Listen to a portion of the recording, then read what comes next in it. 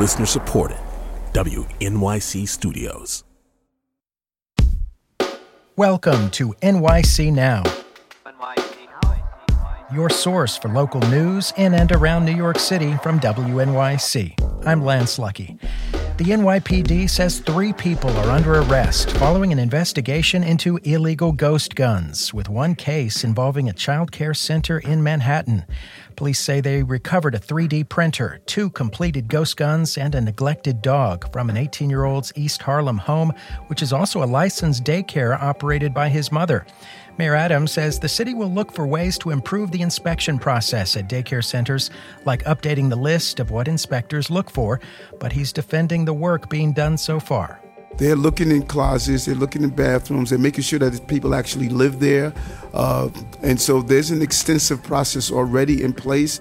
This comes as investigators look into the recent death of a 1-year-old boy due to fentanyl exposure at a licensed daycare in the Bronx. New Jersey Senator Bob Menendez was released on a $100,000 bond after pleading not guilty to federal charges in a case accusing him of pocketing bribes of cash and gold bars.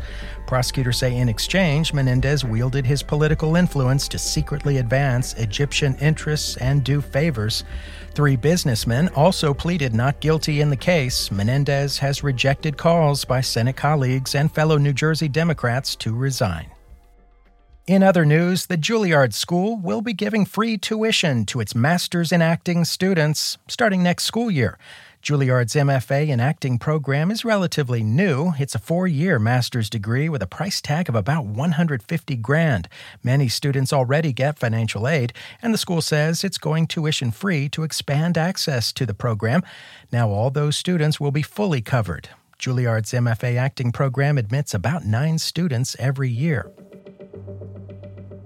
Target says it will close 9 stores in 4 states, including one in Manhattan's East Harlem neighborhood, effective October 21st. Shoppers and workers are calling the closing of the East River Plaza location heartbreaking. It comes after the company says there's been a 120% increase in violent thefts over the last year at stores across the country. Miguel de la Cruz believes it. He works out of the Harlem Target, delivering products for the third-party service Shipt. He describes what he's seen. So they would just come with a bag of trash, fill it up, anything, and just walk out the store. Yeah, that was pretty bad. Target says profits increased $800 million over the last year, even factoring in the thefts. Despite the East Harlem store closing, 5 more Targets are expected to open soon in the city. After the break, we take a trip to the Brooklyn Central Library. Stay tuned. This week on the New Yorker Radio Hour, a young writer attaches himself to a rising star in politics named Barack Obama. Interesting guy, speaks in what sound like paragraphs. Very good posture, that guy. Enviable posture. I am a writer, and I have this very slight hunch, and he has none of that. A political coming-of-age story from staff writer Vincent Cunningham, plus actor and director Bradley Cooper, all on the New Yorker Radio Hour from WNYC Studios. Listen wherever you get your podcast.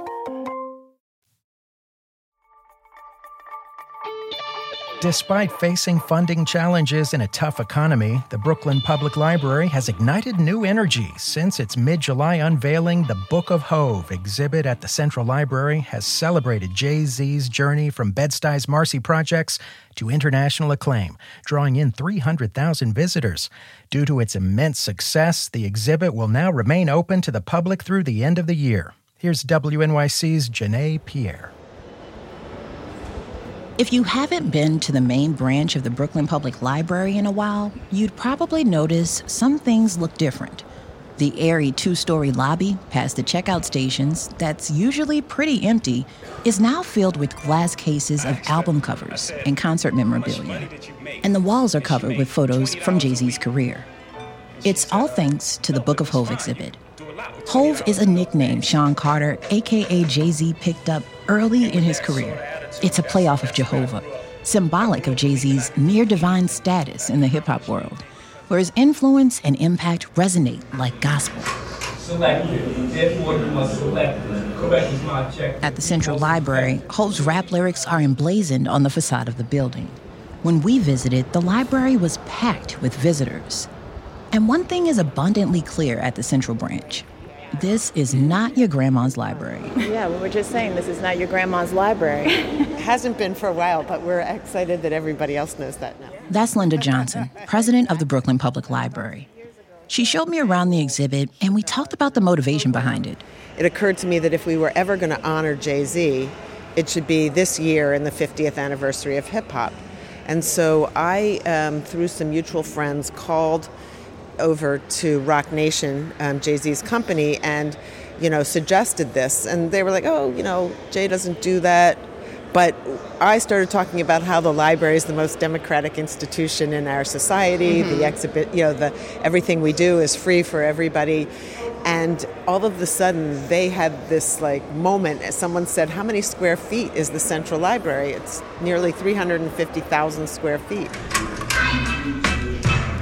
I feel like I'm the representative for And then the wheels started turning for Rock Nation CEO Desiree Perez.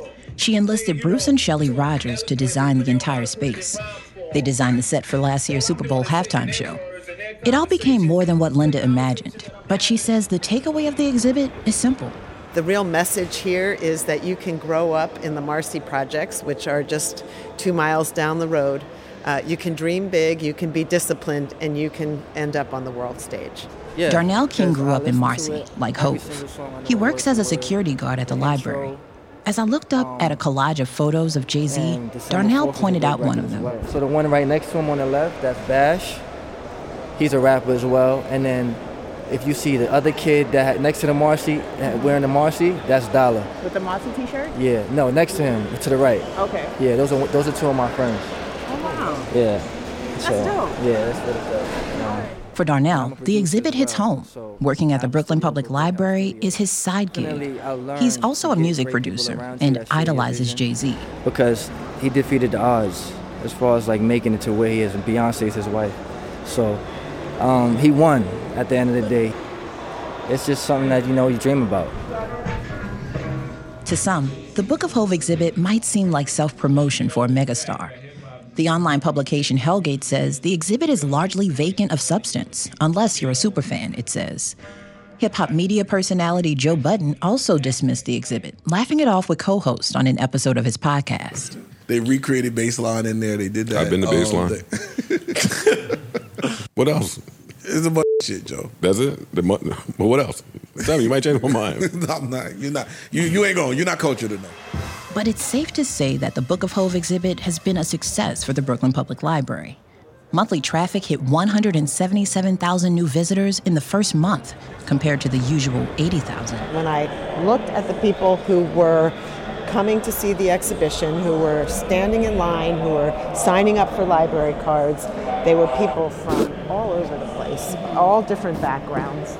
On top of that, over 15,000 new cardholders have signed up, many with hopes to get their hands on one of 13 limited edition library cards, one for each Jay-Z album. If you want to collect all of them, you need to go visit our other branches. And we have 61 other branches besides Central.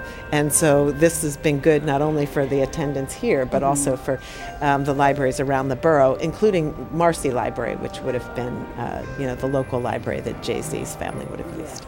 As we continue to walk around, Linda shows me some of the other reasons why this exhibit has been so successful, how each section builds upon Jay-Z's humble beginnings. One of the sort of really extraordinary things that we did was we've rebuilt Baseline Studios, which is where he recorded all of the albums.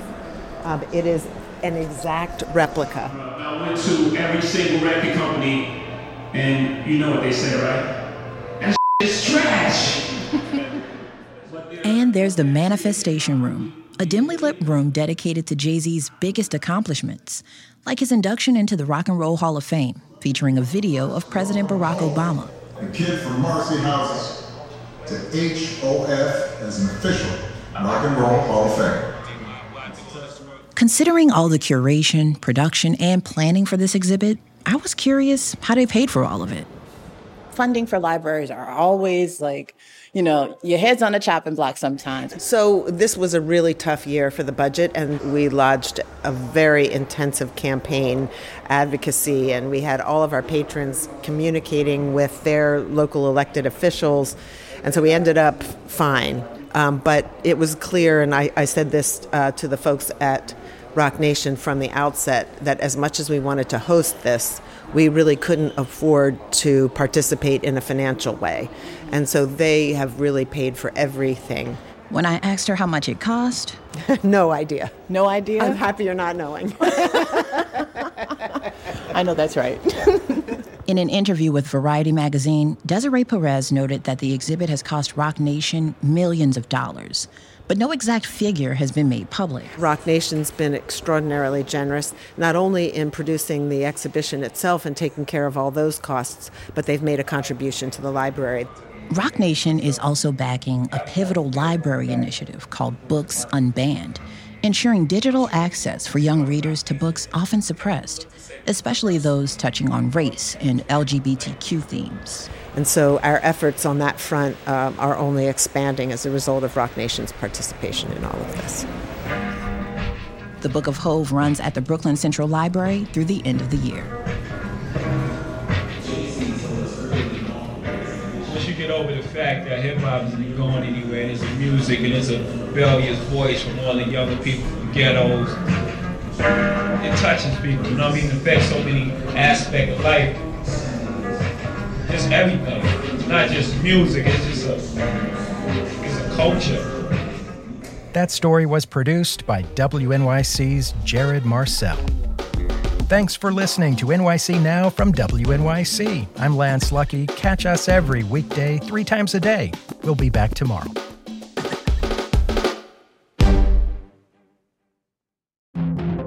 I'm David Remnick, and each week on the New Yorker Radio Hour, my colleagues and I unpack what's happening in a very complicated world.